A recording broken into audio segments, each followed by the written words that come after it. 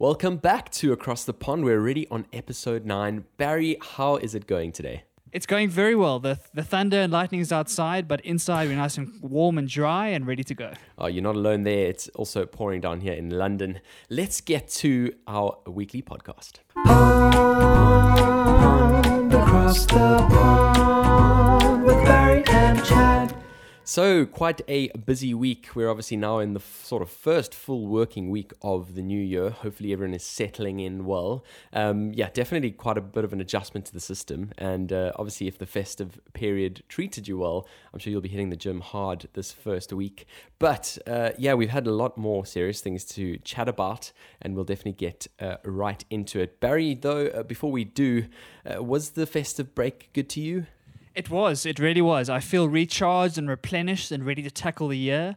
It's always this weird limbo period of the first few days of January where everyone's still getting back from holiday and Joburg's starting to get a little bit more busier. But I think when the next week comes, in about Monday or so, things will get back on track fully. So looking forward to that. Yeah, Barry actually wasn't even sure if it was still okay to say Happy New Year. So it is kind of that period in limbo, but we'll certainly get into the swing of how things go. So let's get to it, the week that was. The week that was. So the week that was, it was a pretty busy one, and some pretty historic things coming out of this last week. Let's get straight into the first one, the USA drone strike on Iran. Obviously, one of their sort of biggest generals has been assassinated, the US taking full ownership for that. Something we haven't seen in some time, certainly on the scale, and it is, basically quite a concerning one on a global scale. A lot of people saying it potentially could be the cause of a World War III. Barry, your thoughts? Yeah, that's exactly how I came across it. I woke up and went onto Twitter and saw the trending hashtag. The number one trending hashtag was World War III, and that's obviously never a good sign. And so we dug into it, and as you say, the Pentagon have come out and claimed credits. I don't know if credit's the right word, or like they've authorized this killing via drone of one of the top generals from Iran, General Soleimani. And the statement from the Pentagon reads as follows. They said that General Soleimani was actively developing plans to attack American diplomats and service members in Iraq and throughout the region. This strike was aimed at deterring future Iranian attack plans. So definitely was a proactive strike, something that's done to try and avoid certain harms or potential harms down the line. Yeah. But in a very, very tumultuous and kind of very difficult diplomatic situation, for the US to go and do this to Iran is a serious, serious statement. And a lot of people have raised a lot of concerns about what Iran's response could be, how they really feel about this, and the fact that they kind of authorized it outside of traditional war, outside of like actual conflict. Yeah. Was quite a serious statement. So the Iranian president actually also made a statement, and he said that Soleimani's martyrdom will make Iran more decisive to resist America's expansionism and to defend our Islamic values. With no doubt, Iran and other freedom-seeking countries in the region will take his revenge. Yeah. Now that is a terrifying statement to make, right? And this is the kind of fight that the US has been getting into with the Middle East for the last 20 to 30 years, right? They are looking to fight Islamic fundamentalism and kind of the terrorist attacks they've seen into their own country. And in doing so, on the backs of 9/11, when Bush went into Iraq and started that first war, it's hard to argue whether actual progress has been made, right? So certain things have happened. They killed Osama bin Laden. They made some progress there from a US perspective. But when it comes to the actual the state of the region and the states of those kind of countries in the Middle East, things have got a lot worse in a lot of cases, right? And so basically Obama at the end of his administration pulled out a lot of the troops out of Iraq, and Trump has pulled out even more since he started in the administration. So it kind of felt like the US were finally going to let them do their thing and kind of pull out of the expansionary plans. And then Trump goes and authorizes this drone strike. And we don't know the context. There's a lot of speculation about why he did it and where it comes from. This general was on the watch list for years now, so it's not completely out of the blue. Like, they have been watching this guy and trying to get him for a while. But it really is a serious, serious statement to make, especially when a country like Iran is the kind of country you will take revenge, right? We don't see them in mediation. They don't want to go into mediation. They want to seek revenge. And that revenge could be quite bloody and could be quite terrible for the free world and the Western world. I thought I'd also bring up a quote from Iran's foreign minister, which is even more scary, a guy called Mohammad Javad Zarif. And on Twitter, he said that the US's act of international terrorism, targeting and assassinating General Soleimani, the most effective force fighting Daesh or ISIS, al-Nusra, al-Qaeda, etc., is extremely dangerous and a foolish escalation. The US bears responsibility for all consequences of its rogue adventurism. Right. And so that kind of speaks to the fact that this thing isn't black and white. This isn't a Iran versus the US or an Islam versus the Western world at all. There's so much nuance and so much like difficult concepts and difficult factions within the Middle East itself that a statement like that kind of shows you that maybe this is not as black and white as it first appears. Yeah. And what does this mean for the rest of the region when it comes to ISIS, when it comes to Al-Qaeda and the rest of the terrorist groups surrounding Iran? What does this mean when one of those big generals, one of the big hobnobs at the top gets taken out like this with a drone? And so it's honestly, it's terrifying, and no one knows what's going to happen. There's been a lot of concerns in the press, and obviously the media are running crazy with it. It really is a dangerous situation to be in. And I don't quite know what to make of it, Chad. I was saying to you before we came online, I'm not sure how to speak about this with any real nuance or any real balance, because there's so much propaganda out there about why this happened and what the implications could be. And so it's really hard to know what this is going to say for the US and the Middle East relations. Do you have any thoughts on this? Absolutely. So, I mean, as you say, it's quite a complex one, and something that, to be completely honest, I'm fully out of my depths on as well, just in terms of context of kind of, you know, the vast history that has accompanied this whole relationship in the past. But certainly in terms of that propaganda, I think let's definitely unpack some of that, and let's look into some of these messages that are being thrown about. Obviously, a lot of people kind of labeling them as threats on either side, and so I think it's quite interesting to see what'll happen here. So in terms of that revenge that you mentioned earlier, basically Iran's already made a statement that they will be essentially pulling out of the nuclear deal, whereby they've since 2015 been limiting the production of uranium. Obviously that's now quite a concern, and they are obviously after pulling out of this, now basically have the means to start constructing a sort of nuclear weapon, if you'd like. From the other side, from Trump's side, he certainly said that there's 52 targets that are set up, kind of just ready to go, and that he is prepared pretty much to take disproportionate retaliation on any action that they take, on the back of this. So very interesting to look at both sides of the story here.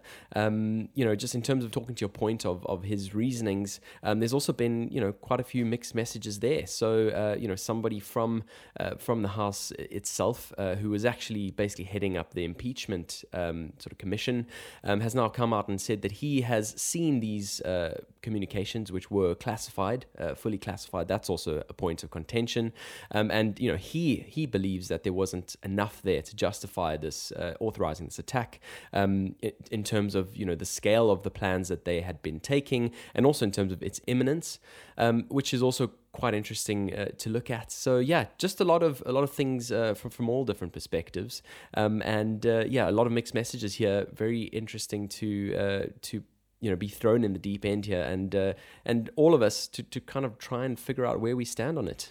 Definitely. I think one of the key points that you mentioned there was this change in trend, right? So in one of the quotes that I read, the term expansionism kind of stood out for me. Yeah. In the last, say, 50 to 60 years, America has kind of seen itself as the police of the world, right? Or the moral defenders of the world. And they've gone out of their way, out of their region, to go and try and install democracies into places with authoritarian dictators or with Islamic fundamentalists or whatever the story is. And so America has kind of taken they think it's responsibility as the world superpower to go and intervene in these places and try and make things better. And they've received a lot of criticism for that, and rightly so, because of the drama with the Vietnam War and then the Iraq War. And so Obama, at the end of his administration, starts to pull America out of those kind of plans, and Trump actually does more of that because he goes to a full US policy first kind of world. And so you think America's turned around and going the opposite direction. And then they do something like this, which just goes against all the trends and all the plans. And I think that's why it was such a shock to everybody. I think if this had happened, say, 2 or 3 years into Barack Obama's administration, it would have made sense because you were in the midst of the 9/11 fallback. You're still trying to get America back on top. But now we're well past that point, and things have stabilized is not the right word, but things have kind of relaxed a little bit, and people are thinking more of America first, America first, America first, and then you do something like this. Yeah. So it really is a baffling move to make, and you hope there are good reasons behind it. You hope that behind those classified doors there's something that justifies this. Yeah. But these kind of drone strikes, unfortunately, look like they're going to become the talk of the town, and this is definitely not going to be the first one, right? So how Iran are going to react, how the rest of the region is going to react, and what this is going to do for the geopolitics on both sides is anyone's guess. I mean, in terms of your point there about, just in terms of the case that was made for authorizing this, as well as looking back on the Obama administration, a statement coming out from Trump basically saying that this should have been done a while back, which is interesting because it almost does indirectly discredit the case that's been made for the imminence of these attacks now, where he's basically saying, well, General Soleimani has been doing things for some time. Basically he's essentially listed all of those things and said that this has been coming for some time, which is quite interesting. That is interesting, and I think it's kind of testament to the misunderstanding and us being able to not understand what's going on behind the scenes, right? Because you can read whatever you want, and you can see, Trump can say things, and he can go and do the exact opposite behind the scenes. So actually, I don't think anyone is in a position to really make a real, intelligent, educated answer or even a question on this, right? No one knows what questions are the right ones to be asking and where they should be going.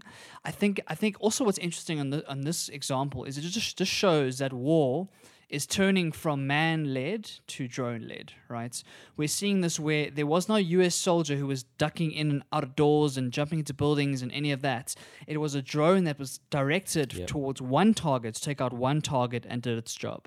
And so I think it says a lot about the future of warfare and what the future of warfare could look like. If you don't have to sacrifice your humans, you can just sit in your situation room back in Washington, D.C. and authorize a strike thousands of kilometers away on a specific person in a specific building.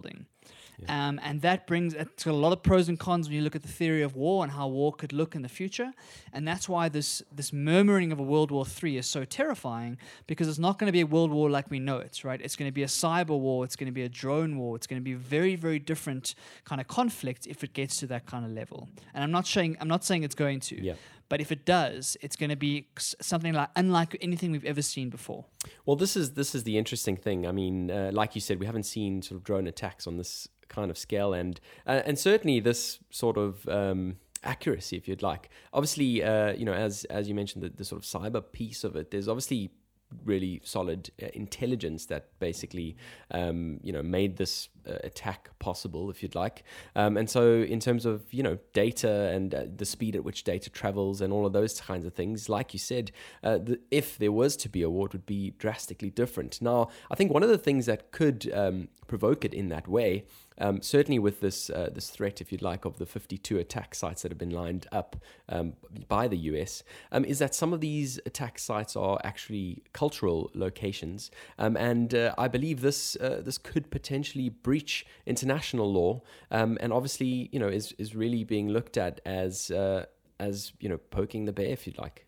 Definitely, and that's the underlying nastiness behind this whole conflict. Underneath all of this conflict is a fight about religion, and it's a fight about Islam versus Christianity or Western ideals, and that is a very, very complicated issue with a lot of different parts. It's not something that I feel confident being able to speak on much, but like you say, attacking those cultural points is a very clear indication of why this war is being waged and what matters to the people you're trying to harm or the enemies you're trying to destroy, and that really says a lot about what a future world war could look like, right? It's not going to be a capitalism versus communism type war. It's going to be very, very different.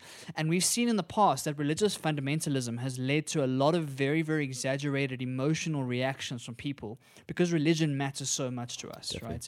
Right? Your religion is such a part of your identity. It's so dear and near to your heart and to how you see the world.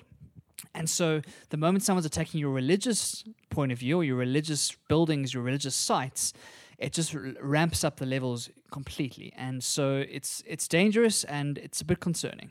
Definitely. And I mean, just as we record this podcast, obviously on Monday night, basically just in the UN Secretary General Antonio Guterres warned that the geopolitical tensions are at their highest level this century, which I definitely think is a concern. We'll certainly be following it and hopefully, hopefully this doesn't prompt something that is concerning for everyone around in the world. Moving on to our next topic. This is something that has been a developing story. Fires in Australia. So these started in September, but certainly in these last 2 weeks, it definitely looks like these have escalated a bit. Obviously on the sort of southeast coast of Australia, I believe as we speak tonight, there's been some rain to basically help a bit on this. But commentators are still basically saying that, just given the sort of dry levels and the heat, of course, in Australia, the latter part of this week, there's still very serious risk to be involved. Yeah, definitely. I think it's a terrifying story to watch, and having read some of the media and seen some of the pictures and the videos, it really is devastating over there. But like I was chatting to a friend of mine, this has been going on for a long time. Like you said, September was when a lot of these fires started, and Australian firefighters and civilians have been fighting these fires for months now. Yeah. But only in the last couple of weeks has international media actually started to make it a story and kind of got on board, and all of a sudden, all of this international aid has gone to Australia in its time of need. And so this is not a overnight thing, right? This is a months-long process, and it's indicative of the kind of climate change we're seeing across the world, and especially in places like Australia. These fires, for those who don't know, these fires kind of happen on a regular basis, right? They have fires every single year, but the extent of these 2019, 2020 fires are staggering, and they blow through every record ever made. And I'll give you some of the stats here, Chad. So far, about 6.3 million hectares of land have been destroyed, right? So that's about 2 or 3 times the amount of rainforest that was destroyed by the Amazon rainforest fires a few months ago. So a huge amount of land has been destroyed. 24 people have died, and thousands of homes have been destroyed. But probably the most heartbreaking thing for me to see is the amount of animals who've been either displaced or died because their ecosystem has been completely demolished, right? These fires have completely taken over. And a lot of these species, some of them may become extinct because they're under so much stress, right? Yep. There's serious issues with this, and it's a dire situation for Australia. I think, Chad, you were looking at some images from NASA that they were showing you some of the fires. Yeah, absolutely. Some images being released, and from space. You can quite clearly see the extent of the fires in Australia, which is quite an insane thought. When you actually, obviously, you see the 6.3 million hectares, but when you look on that satellite imagery and actually see them for yourselves, it's pretty crazy stuff. I mean, we've also seen, obviously, you kind of mentioned the wildlife. We've seen some really traumatic images online of wildlife that has just been burnt alive, and I think these kinds of messages are potentially the reason why mainstream media and loads of celebs and that kind of stuff have really just rallied behind this cause and donated quite a bit of money. Even the government basically coming up with a plan, as far as I know, it was kind of $1 billion to really just help everyone kind of after these fires settle, which is getting ahead of ourselves. Kind of just help everyone kind of get their lives back together, and certainly some sizable donations from others too, which is obviously great. But there is certainly limited resources that size, and before we've got monetary value. Resources obviously key as well to get these fires put down. Definitely. I was reading about the fact that they had recently called the army in to come and help, and every civilian who is capable is volunteering as a firefighter. And some of these firefighters are working 16 to 18 hours a day just trying to keep things at bay, right? So not making any progress, not putting out any fires, but just trying to save houses, save people, and save animals. Yeah. And so this kind of, like, as you say, all the money in the world is amazing, but if you don't have the hands, if you don't have the actual people there to do it, and the equipment and the kind of whatever resources are needed to put out this scale of fires, it doesn't really help. The money doesn't go that far. Yeah. And so I think that it's a call for for serious thinking about why these happened and how can we avoid these happening in the future. As far as I understand, there was a little bit of rain in the last 2 days, which has helped a little bit, but the fires are still going, and we still need a lot of help there. And so it's a really devastating situation. And it's one of those things where, like, Chad, I think you're the same as me. Like, we kind of read about this online. We're not quite sure what to make of it, right? We kind of read, we see these photos, but we know these photos are always sensationalized. They're always filtered. You're always not sure what's happening on the ground. So what I did was I actually reached out to a friend of mine who lives in Sydney to ask her about some of her experiences, to get some insights as to what it's like on the ground. And so I thought what we'd do, Chad, is pull the What's on Your Mind segment up to now, and we ask my friend what's on her mind in Australia about the fires. Absolutely. I think that would definitely be insightful for any of our listeners. So let's do that. What's on your mind?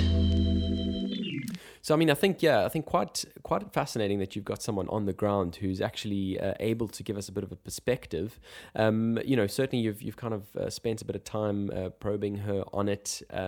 We've had a few cases of fires in South Africa, the sort of Knysna fires in the past. And like you say, just in terms of getting that real idea, it's really hard when you've got, one or two pictures to base that off of. So please do just let us know what she had to say. Sure. So let me work through some of her points and give you a sense of what it looks like on the ground. So the first point she made was that the devastation is not exaggerated, right? So the things you're seeing online, the kind of numbers that you're seeing are not exaggerated. Like, the devastation is real and it's very, very serious, and people are taking it very, very seriously. So I think it's fair to say this is a real issue we should care a lot about. The second point she made was that there have been days in Sydney where the air quality has been up to 23 times the hazardous level. Right, so there's been days where the air pollution in Sydney has been so bad that it's been really damaging people's health in a city. So just to give you some context, Sydney is probably the least affected out of the whole of Australia, because it's like this major urban area on the side of Australia, right? In the outback and out in the rural areas of Australia, that's where even more of the damage is happening. So in Sydney, if the air quality is 23 times the hazardous rate, imagine what it's like in those rural areas, or in the smaller towns around. I mean, I read a story about one small town about 3 hours north of Sydney that was destroyed completely. The whole town is gone, which is terrifying. Insane. Yeah, I mean, just in terms of how that sort of smoke got there, there's been gust winds of, I believe, up to 90 kilometers an hour in an easterly direction, obviously bringing that smoke from the sort of Midlands right into the capital. And also, to give you a sense of how dense that smoke is, that smoke has its own weather. Right, so independent of the weather happening above the smoke, which is crazy to me to think about the fact that the smoke is so dense that it brings its own rain, its own thunderstorms, its own weather, independent of what's happening on the sky just a few 100 meters above. And so that is a serious concern for the people of Sydney and for people a lot of this, wherever the major populated areas are in Australia. And it kind of shows you how bad this has been and how long these fires have been burning for. She said to me that there have been days where Sydney has been orange. Has been fully orange, which is crazy to think about. When you put that there, I actually thought that was to do with a scale on a map type of thing. But you're saying the actual coloration of the sky type of thing has come across as orange. The actual color of the sky and the actual the hue around Sydney, which is crazy to think about. I asked her a little bit about what is the mood on the ground. So what are people talking about? How do the Australians feel? And she says there's a lot of concern about, is this the new reality? Right? So we chatted a bit earlier about the fact these fires happen every single year. So it's something Australia has had to deal with for a long period of time. But the question is this the new reality? Is this the new benchmark and it's going to get worse from here? Or is there a route or a map or a path to try and improve from the situation, right? If you think about if climate change keeps getting worse and worse, do these fires keep getting worse and worse? And so that's the real worry about this. Even if you spend the next month and you put out all the fires and you get things back to relative stability, what happens in the following summer, in 2020, 2021, then what happens, right? And so is this a new reality? And that's a scary, scary place to be, I think, for a lot of Australians. She also mentioned the fact that, well, like we said, international media has only picked it up in the last few weeks, but they've been dealing with it for months now. And she thinks it's interesting to see a bigger conversation. They definitely needed the help. So Australia desperately needed the help and the resources. So it's a little bit of a check mark for the world that we at least can step together and kind of help where needed. So that's a good thing. Obviously, there's a direct link with climate change, and so a lot of the scrutiny goes to the people in power. And the Australian Prime Minister Scott Morrison is under severe criticism at the moment. She was telling me that when he he goes out to some of the places where the fires are and tries to meet with civilians and tries to show his face in these areas, he gets a very poor reception, right? Which is not good in the face of crisis. You want your leader to like be a beacon of hope and to someone who's going to like push morale forward and kind of help people believe and kind of get things going. And instead, he's getting very poor receptions because he's known to be very connected to the coal industry. Okay. Now, what I didn't realize before looking into this, was that Australia has humongous coal like reserves and mines. Of all the global coal, Australia produces and exports 32% of it. Wow. Right, so they're arguably the biggest coal producer in the world. And so obviously this is a serious bugbear for them. And obviously as a prime minister, like if that's your biggest industry and you're trying to keep industry happy, like he's obviously going to be connected to the coal industry if it's that important to their economy and to their GDP. Yeah. But this is a direct contrast now to the fires that are burning in your cities. And so it's a huge, huge dichotomy between a coal country. Australia is a coal country. And then you look at the climate change kind of effects and what these fires are doing, and you have to think that drastic change is needed. Yeah. So something has to happen, right? They have to think about like, what can we do to improve the situation? What can we do to kind of reverse some of these effects, or at least stabilize some of these effects, so that things don't get worse year after year after year, right? There's a serious concern that 2021, 2022, 2023, we see worse and worse and worse and worse. So all in all, it's a really, really dire straits. We send our thoughts and prayers to everyone in Australia. I think it's a terrible time at the moment. And hopefully, like, for me, I always try and look for the bright side. And what I'm hoping from this is that it kind of brings more serious awareness to the issue of climate change and kind of can kick a butt under some of the politicians around the world to change the way we think about energy and the way we think about how we deal with our atmosphere. Places like China and the US, who are still the major CO2 emitters, they need to change their policies and they need to make changes, because on a global level, these are just the tip of the iceberg of the things that could happen if climate change continues unabated. Absolutely fascinating, and yeah, completely devastating for anyone there in Australia.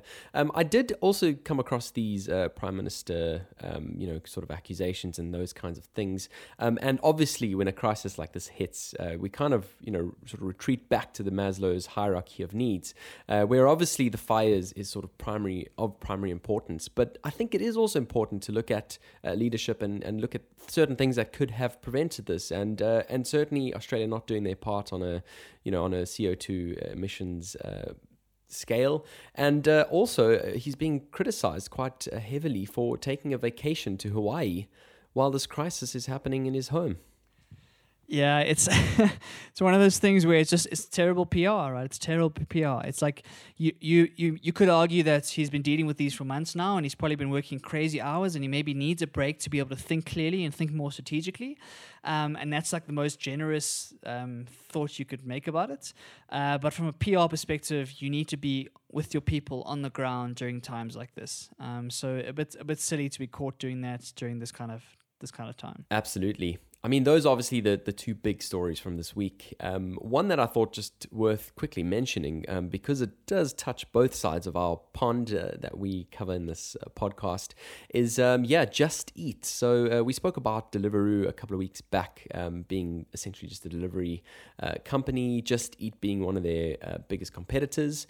Essentially JSE, Johannesburg, listed entity Naspers, and one of their subsidiaries, Prosus, has been bidding for this entity in the UK, and it looks like today there was a competing bid from a company called Takeaway.com, and it looks like that bid is going to be the winning one on this front. But yeah, I mean, really just interesting how these sort of digital businesses, I mean, really just an app that essentially facilitates customers to suppliers, is able to get competing bids from opposite ends of the globe. Yeah, I think it just shows that the value of these marketplaces are just so immense, right? With limited technology, limited people on the project, if you can create a marketplace which has supply and demand over something that's of value, I mean, you can sell the company for millions and millions of dollars. So it's interesting to see. I think that all of the major companies in the last kind of 5 or 6 years have been marketplaces of some sort. Yeah. It's certainly been the trend of the day. And I think every single entrepreneur who's sitting at home thinking of ideas is trying to think about what is the next marketplace that I can build with minimal efforts and minimal work to sell it at a huge multiple. So it certainly is the the virtualization or the digitization of previously manual things, and that trend we're going to see for a long time. Completely agree. And when that trend continues, obviously our lives just get easier with every single iteration. So we'll certainly follow that deal and just make sure that one goes through. But yeah, let's move on to our next segment. Stuff I found interesting. So Barry's been pretty busy this week. He's come across a few things. Barry, take it away. Yeah, so I think we started on quite a somber note with those two news stories. Yeah. So I think it's time to bring some hope and some cheer into the world. And I found this amazing. I'm going to call her a poet, but she's actually a spoken word artist, right? And her name is Sarah Kay. So Kay is her surname. And I kind of came across her. She did a TED Talk on the TED stage. I think it was about 4 or 5 years ago. Okay. And her TED Talk was basically 2 poems, one at the beginning and one at the end, and then a little bit of her story in between and talking a little bit about what spoken word is. And she was I think she was the first and only person ever to get 2 standing ovations during a TED Talk. So she got a standing ovation after the first poem and then right at the end of a talk after the second poem. Wow. So that's all the social proof you need. Go and watch the TED Talk. It really is amazing. And the 2 poems are absolutely incredible. And why I thought it was interesting was because I've seen a bit of a resurgence when it comes to spoken word and poetry in the last kind of couple of years. And that's because of things like YouTube and Facebook and Twitter and these places where people can finally share their stuff and get it seen by more people. I think for a long time, poets kind of were very, very, I don't want to say stigmatized, or they were very recluse. They kind of would write their poetry and only the very best would have anthologies published and not many people would read it. Like poetry is not a huge thing. But when you think about, like, song lyrics are poetry, and prose in literature is poetry, and so poetry kind of infects a lot of our life and infects a lot of our media, but the actual form itself was really struggling. And I'm seeing a resurgence in that. I'm seeing places like YouTube and these kind of online digital platforms which allow people to share their poems in verbal formats and in video formats is really changing the game when you come to poetry. And that's why poetry has become known as spoken word. So in this TED Talk, she kind of talks about the fact that spoken word is different to poetry because you're actually performing it. It's not just the words on a page, which I can read with any interpretation that I want. When someone is performing their words on stage, all of a sudden there's so much more character, there's so much more oomph and heart in that poem, especially because that person wrote it, right? So it obviously means something to them. And so it's brought this whole new world into poetry that I don't think existed beforehand. And I've seen there's been tons of spoken word artists on YouTube, for example, who now have millions of followers and are making a living doing this.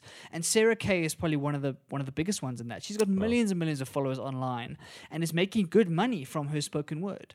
And so I thought it was interesting to talk about how this medium change has all of a sudden like almost rehabilitated an old art form that wasn't really enjoyed by a lot of people and made it accessible to someone who never would have thought of poetry beforehand. Absolutely fascinating. I mean, I think as a society, I think we're certainly moving towards more meaningful things. We're kind of trying to really strip out, that which is kind of on the surface. And I think you're completely right. I think to have that open platform where people can, open up a YouTube channel and get lost in somebody else's perspective of the world is a great thing. It's really just interesting. I mean, just in terms of poetry being seen as an art which kind of contends with the rest of them. Music, like you said, is a form of poetry, and musicians or certainly writers of or composers of songs have for a long time been remunerated for that, those compositions. Whereas, poetry has, as you said, just kind of faded out into the distance. So I certainly will be watching that TED Talk. Let's talk about TED Talks as well, because we kind of haven't really spoken about that before on the platform. And this, I think, kind of dovetails with what I said in the beginning as well. That as society, we kind of want to learn from others. We want to kind of pick out what people have learned over the course of their lives, and really just get exposure to things that are new. Exactly, and those kind of run in parallel, right? So TED Talks have also kind of brought a new reverence to the art of public speaking and the art of being able to articulate yourself in a short period of time, and it's really changed how people think about packaging ideas and then serving it to a mass audience. So what I love about TED Talks is that you'll have someone who goes on a career for 30 years, like does incredible things, right? And then they get told they've got 20 minutes to condense and be as concise as possible with their greatest wisdom or their greatest ideas to share with the world. And I can then go and sit and invest 20 minutes of my time and gain 30 years of insights from that person. And that kind of power, that scale and leverage is unheard of, right? You can go and watch a TED Talk every single day, and after 100 days, you'll be a much better person and much wiser, and will have learned from so many incredible people. And that possibility and that opportunity wasn't there for us beforehand. So like you say, it's an example of this democratization of ideas, this kind of leveraging of the streaming media and the ability to stream things to my phone, on my couch, in my home, even if the TED conference was in California or in New York, 1,000 miles away. So that's super cool. Absolutely. I mean, I can't wait to watch your TED Talk one day, Barry. So moving on to the next one. This one is quite interesting. I actually, we were in Amsterdam earlier last year now. Still need to get used to saying that. And basically came across an experience where, essentially there are emulated environments for basically reenacting what it would be like to be blind. So sort of a supermarket, a dining experience, you're kind of... walking on the street, all of those sorts of environments have been recreated in a, let's say, warehouse type of situation. And for me, really interesting to get an understanding about what it's like to be disabled. So please tell me about something else you've discovered. Yeah, sure. So I'm not quite sure how I came across this. It kind of came across my path in some way. There's this guy I don't even know which, I think it's in the UK, who kitted out a hotel room and did his best to make it as inconvenient as possible, right? So he did everything he could in that hotel room to infuriate anyone who was staying there. Right. So things like there's this giant lip around the bed that you have to climb out of if you want to get out of the bed. And for example, the bathroom door doesn't close the whole way and the lock is broken and the shower gel is the wrong way and the toilet paper is like bolted the wrong way. And every single thing in this little hotel room has been designed to be as difficult and as unuser-friendly as possible. And this is what the reason is, and this has kind of become like a tourist attraction. People go there to try and see what craziness they can kind of what craziness can unfold. Yeah. It kind of reminds me of The Play That Goes Wrong, which is a theater show that basically is exactly the same premise where everything goes wrong. And kind of the reason that he made this hotel room and the reason it got so popular was because he was trying to make a statement about what you were saying just earlier, saying that this is what it's like to live in a world as a disabled person. So they were trying to just give the contrast to show, as an able-bodied person, we take a lot for granted because the world is kind of designed and terraformed for our purposes and our interests, right? So it's perfect for us. The doors are the right height and everything works and the stairs are right and everything's been thought about from an able-bodied perspective. And so what happens when we go into one of these environments which has been designed for completely different kind of set of people or completely different perspective on life, we get infuriated, we get frustrated, like we don't want to be there, it annoys us, right? I mean, all of us have been in that position where something doesn't work in a hotel room or in an Airbnb or something, and we get really furious about it. Yeah. Because we expect everything to be perfect, and we expect everything to work as we want it to work. And so he's kind of making an interesting social commentary on the fact that we need to think about other people. We need to think about especially the disabled community and make sure our spaces and our homes and our buildings are designed in a way that also caters to them, right? And is not kind of discriminatory and we actually think about people other than ourselves. Yep. And so I think it's a beautiful kind of statement and a beautiful almost art experiment. It's kind of living art experiment, this very, very inconvenient hotel room.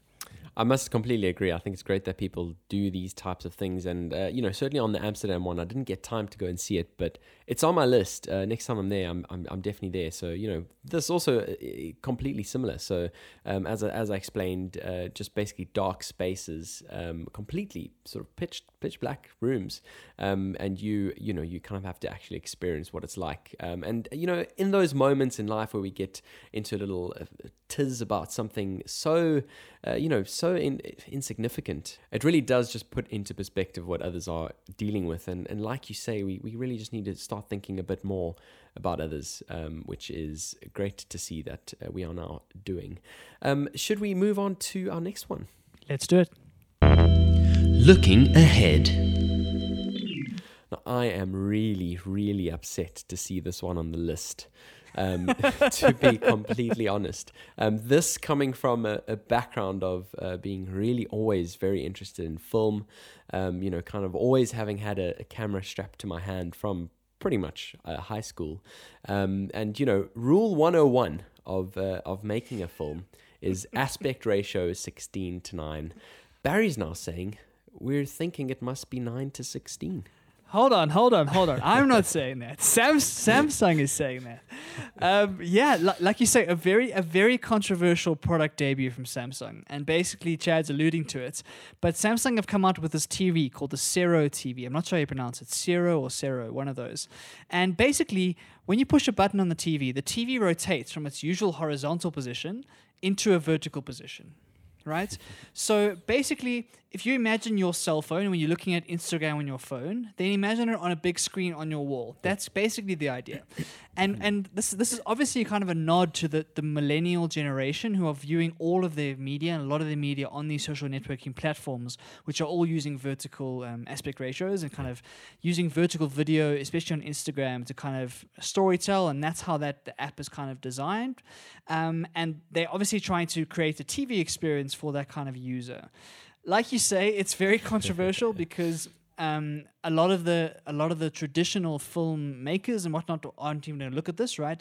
I kind of see this use case as used for YouTubing or surfing the web or doing whatever you're going to do on your phone, but on a bigger screen. I can't see a world where filmmakers are going to create films for vertical aspect ratios. But that being said, I've seen a number of people on Instagram specifically understand that this form factor has changed and seen some interesting innovation in how to film for vertical video. So it's interesting to me. I'm not sure if it's going to work. I'm not sure how much demand they're going to have for this TV. But it kind of shows how the millennials are starting to come into the workforce and starting to have that buying power to trying to push these big manufacturers to make these seemingly crazy decisions about a form factor like this.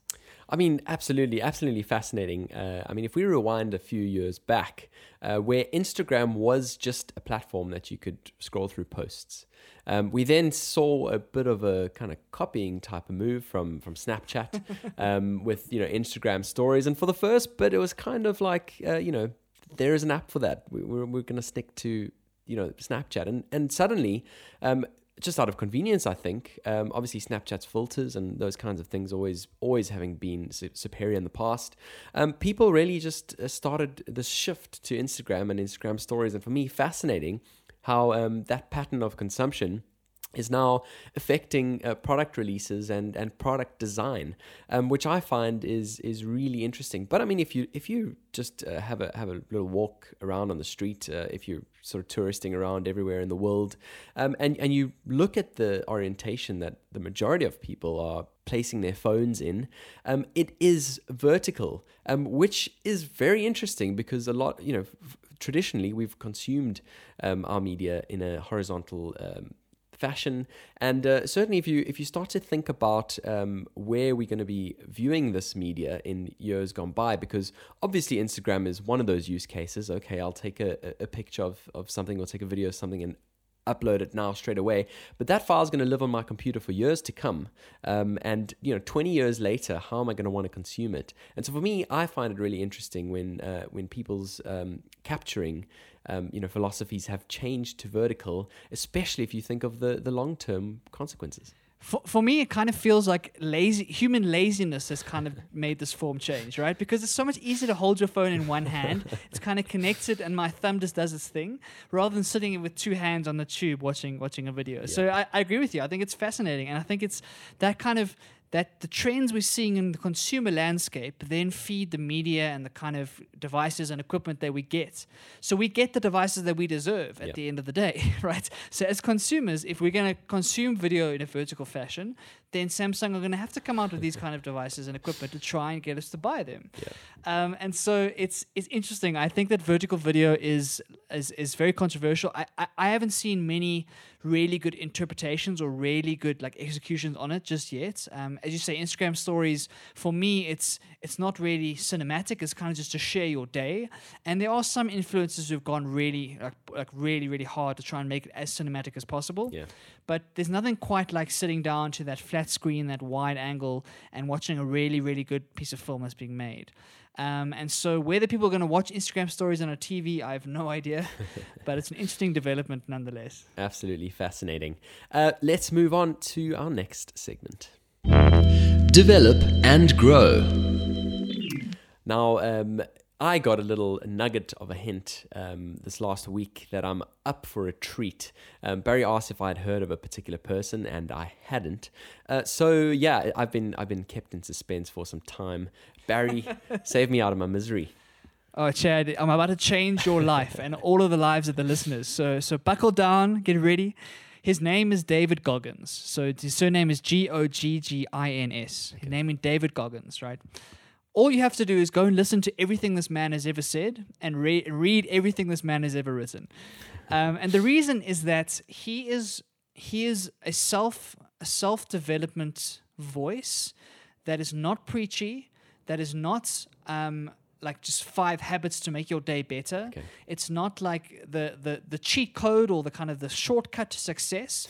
This guy's the most authentic voice I've heard in the self-development movements in the last couple of years, and I've been absolutely enamored by him, and I really, really respect him, and I really appreciate the fact that he's doing what he's doing.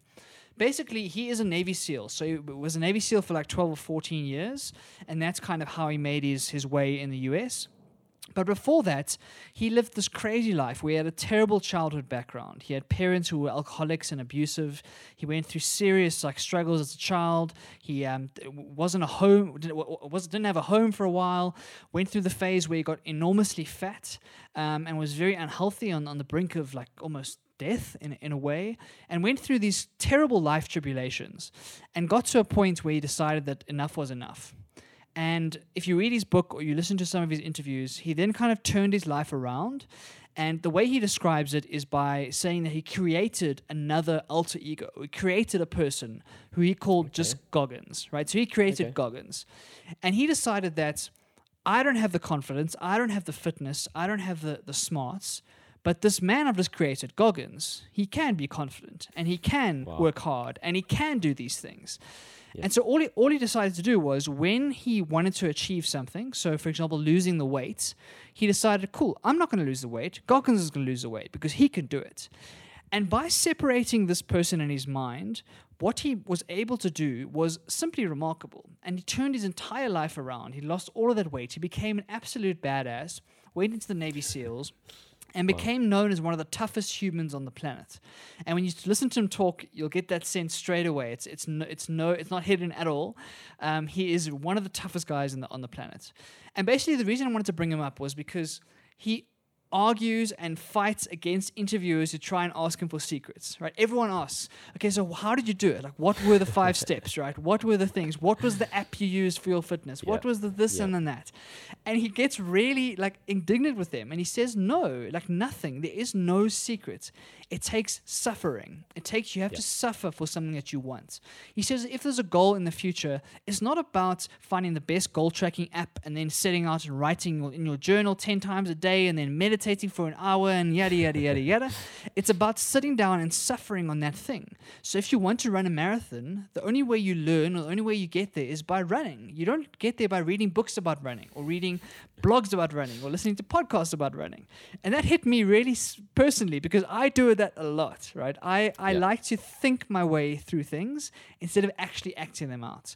So it was a big wake-up call for me. A lot of my goals that I've set for myself, I'm very good at planning and writing amazing plans and visualizations and all of that stuff.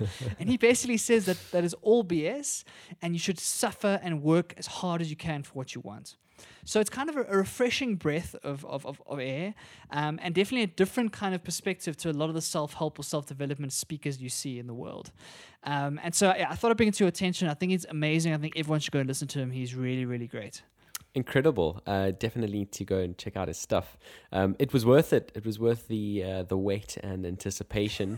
I mean, yeah, certainly when it comes to this kind of mass scale weight loss, for me, as a sort of in shape guy, I think it's really hard for you and I to kind of sympathize with what these types of people have to go through.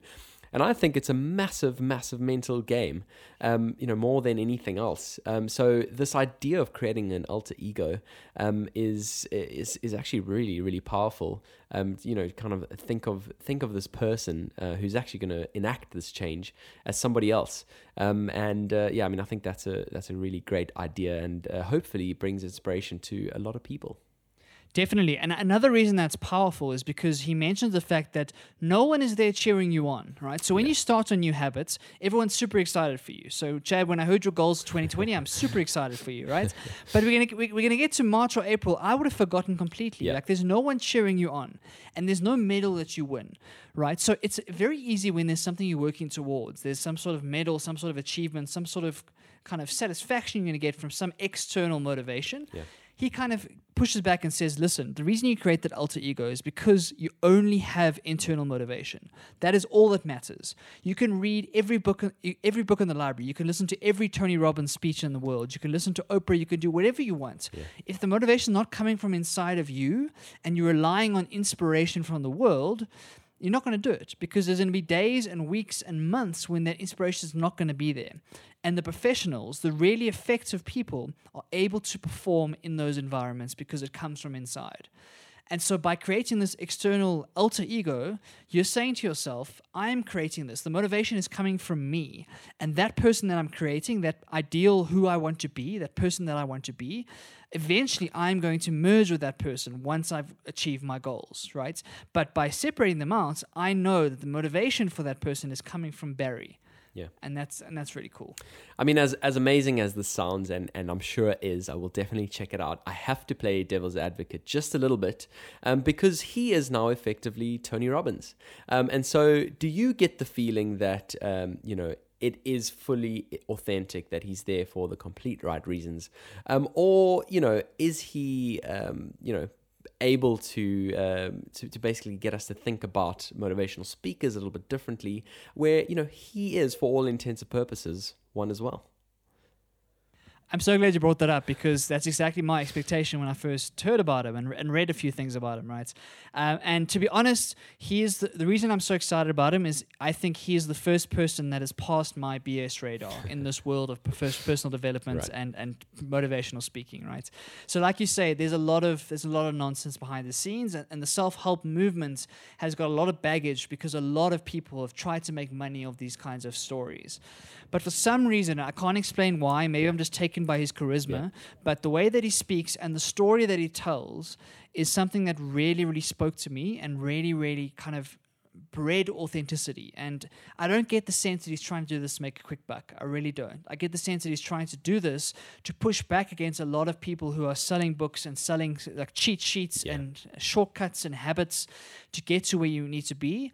He's one of the only people I've heard about who speaks about suffering in the way that he does. And he speaks about the fact that if you're going to change your life, you have to change the things you're doing on a day-to-day basis, and that is going to hurt. Yeah. It's going to suck. You're going to go through periods where you're like, why am I doing this? Because you are going against the grain, you're going against your well-worn, easy pathways, and you're choosing a different path. And he speaks about that suffering as a point of pride and a point of that is when you know you're on the right path, right? It shouldn't be easy. If it's easy, you're not doing the right thing. And so that's for me why I think it's authentic. I'd be interesting to hear, Chad, what your thoughts once you've like heard him a little bit. And maybe I'm off the mark here, but for me, he's the first person that I've ever heard that passes my BS radar. Well, that's amazing. I think we need more sort of authentic voices like that. Now, Barry, we're also this week thinking bigger. Take me through it. Yeah, so this one is a short one. Basically, I'm a firm believer in that the questions that you ask in life are very important, and they kind of dictate how you think and the actions you're going to make in the world. Yeah. And so I came across this amazing question from a guy called Peter Thiel, who was the first outside investor in Facebook, and he now owns a company called Palantir, which is doing a huge data science work, a lot of the work for the US government. So very, very powerful person in Silicon Valley. And this question I thought was interesting to bring up. Here's the question. If you have a 10-year plan of how to get somewhere, you should ask yourself, why can't you do this in 6 months? Right. So the idea is we all have these ideas. Like I'm sure some people have sat down at 2020 and say, cool, what do I want to have accomplished by 2030? And what this question is designed to do is just to try and change your mindset and ask you to think 10x bigger. So not 10% bigger, but 10x bigger.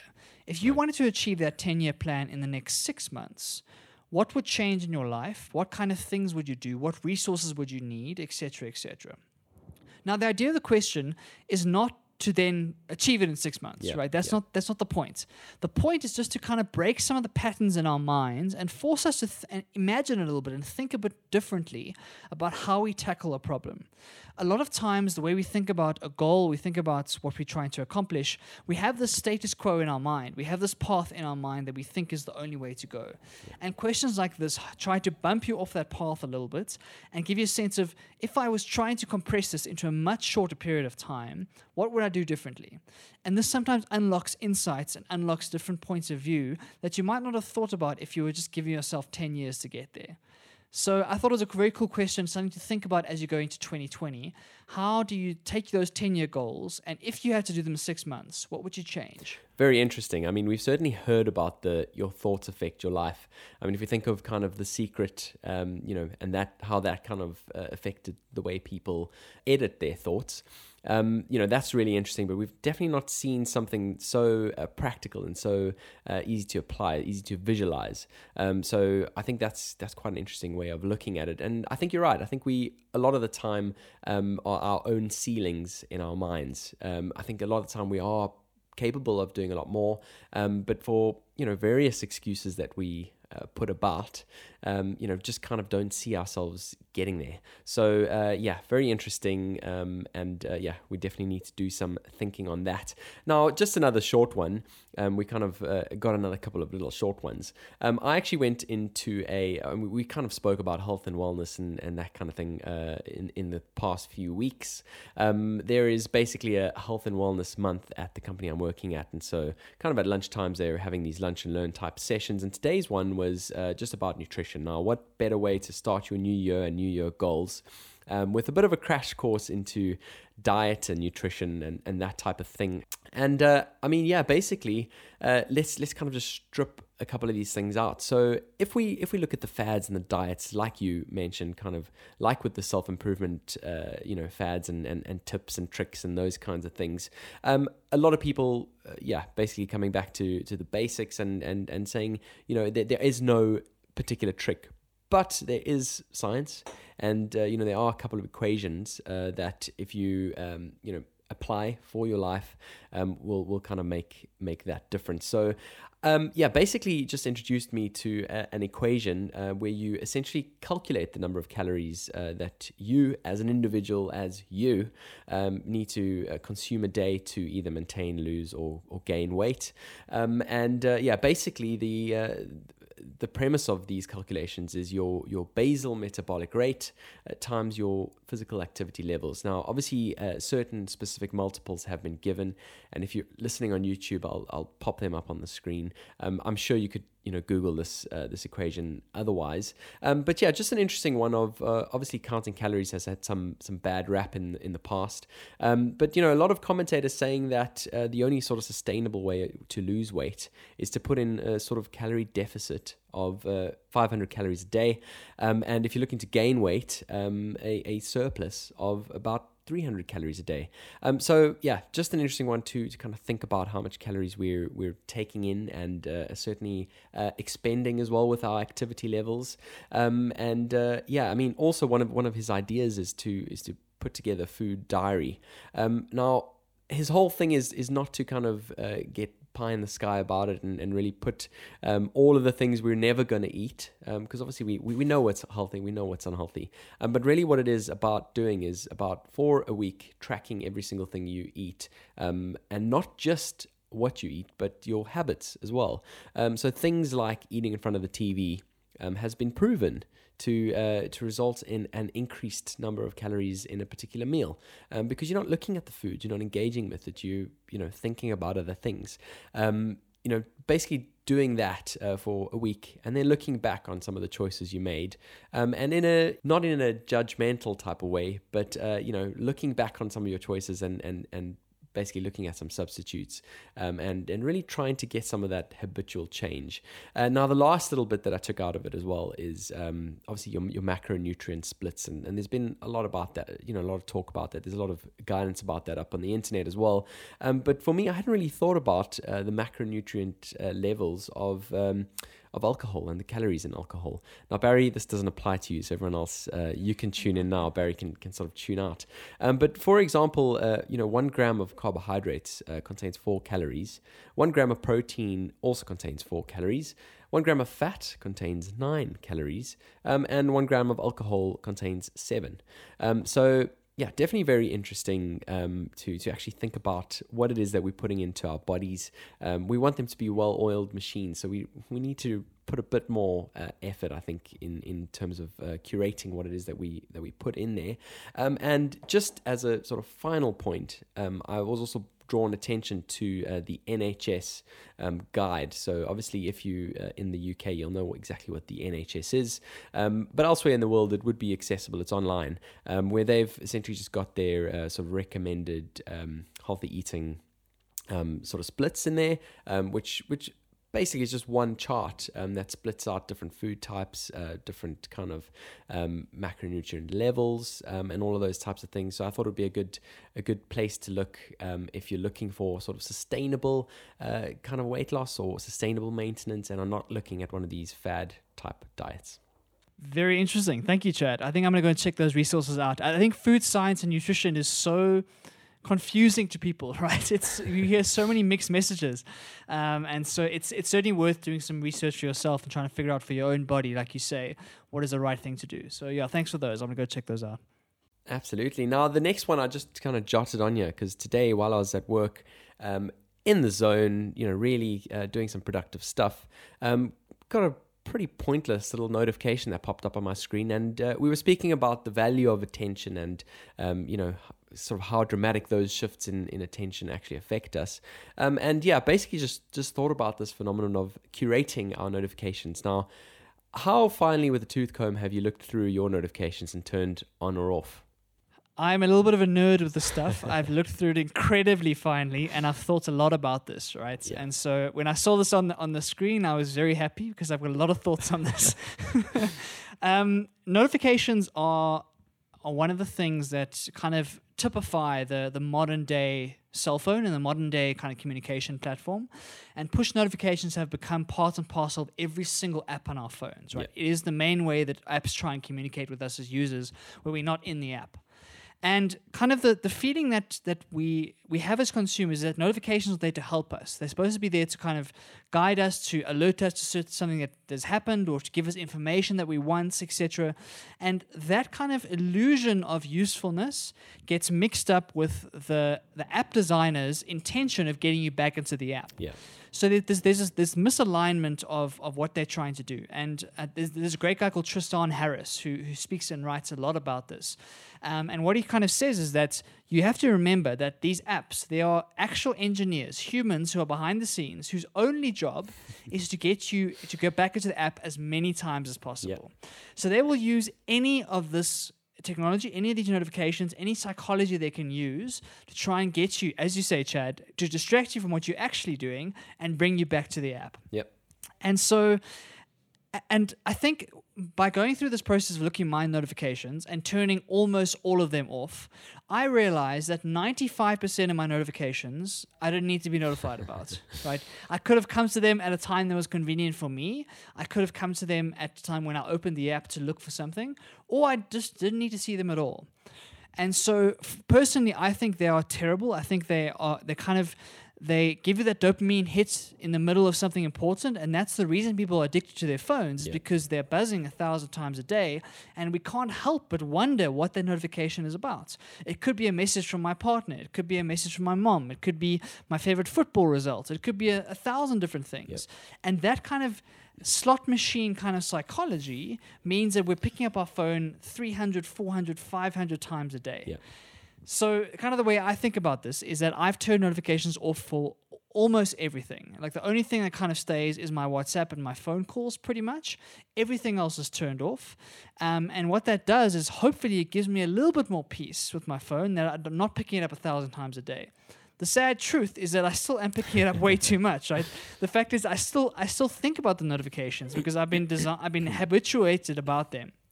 And so it hasn't solved things, but it certainly made things a little bit better.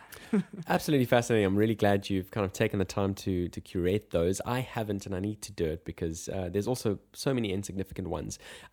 Just two quick thoughts. We've spoken about Emma Sadler, the sort of South African social media lawyer that's really making a name for herself. And I was listening to an episode of hers on a radio station where she really spoke about the idea of downloading an app that turns your phone into a black and white device. Where you speak about these engineers whose primary job is to get you to spend time on the platform, it's really interesting at how much of an effect it can have to completely turn your phone into a monochromatic device, and it really just loses its appeal. We've obviously got these super high quality screens with vivid colors, we haven't really realized over time that we've given this amount of power to designers, and push notifications really taking up quite an invasive, I'd say, a portion of our life. And it's really a powerful tool that we're just giving up. I'm glad you reminded me because I do that. I use that trick, but right. I'm not sure if it's her trick or someone else, but I use it and it's immensely powerful.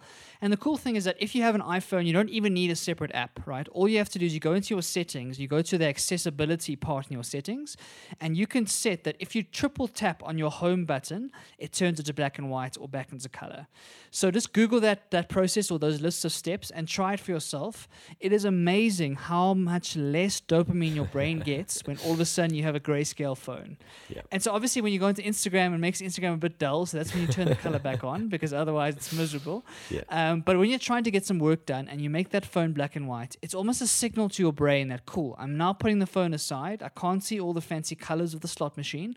I'm now going to focus on what's in front of me and get my task done as best as I can.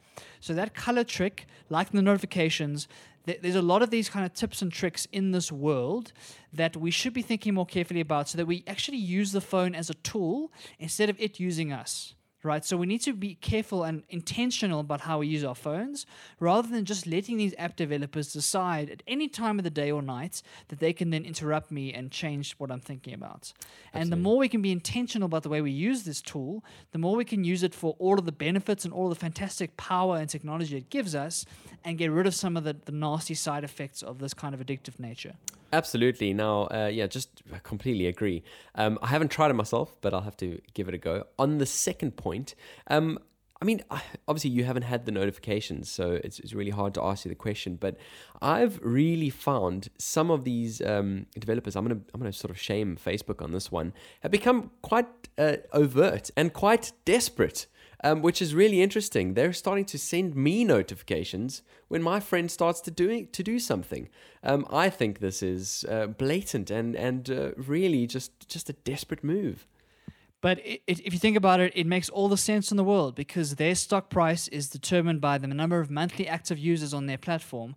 And as Facebook influence starts to wane because the platform gets older and older and people start leaving Facebook for other platforms, they have to get more and more desperate because they need to keep the clicks and engagement and whatnot up because that's how they sell ads and that's how they push the stock price. Yeah. So the point I think of this is that this kind of advertising-based model has so many nasty side effects to it that we're only starting to come across now, even though the model has been in place for years. Absolutely. And until we get to a point where Facebook's value is not determined by the amount of time I spend on their app, but rather determined by the amount of value that I get out of their app, then nothing's going to change because all they care about is getting my eyeballs back onto that app.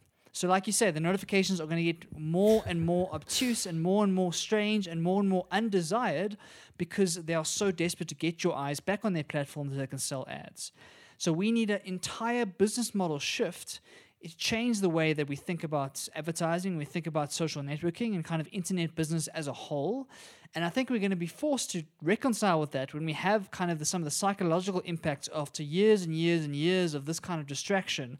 So, for example, us in our old age, or maybe our children and great-grandchildren, what's going to happen with their ability to concentrate and ability to focus and ability to Definitely. put aside these technological devices? Yep.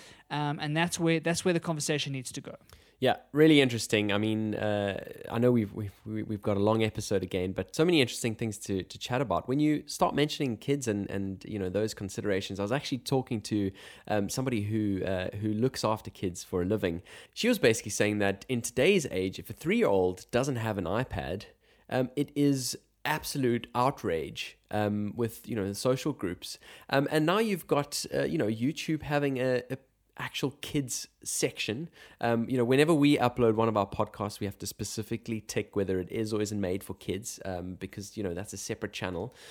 So really interesting. And yeah, I mean, as these generations grow up, it's going to be interesting to see, as you say, how these people concentrate and how much of an actual effect this is going to have. This is definitely the case. I've actually got a friend who's pregnant at the moment, and so they're starting to think about their first baby.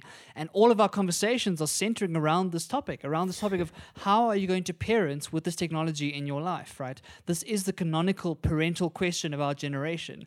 And it's, as you say, it's not just how you parent your own child, but also in the context of the school children they're with, the parents around you, the kind of the circumstances that child finds itself in at school or at clubs or at sports, etc. There's a lot to be thought about here. We think about phones and technology and the impact it's going to have. And unfortunately, we're not going to see the psychological impacts for decades. And it's hard to understand. It's hard to make a change, or hard to convince, say, policymakers or technologists to change the way they're doing things if we can't point to evidence that says a certain thing. So yeah, it's interesting. Absolutely fascinating. Definitely an interesting environment to bring up kids in today's day and age. Now, this last one, as I said, I know we've thrown quite a lot, but on my way from work to home to record this podcast episode, actually, obviously we mentioned it's raining out here in London as well, saw pretty much a 50-year-old, I'd say, dressed up in a suit, coming down the street at a heck of a speed on a skateboard with a smile on his face in the rain. I watched as well a video released by big YouTuber Casey Neistat this last week as well, where he essentially just takes a look at how we look at our life at different points of our life.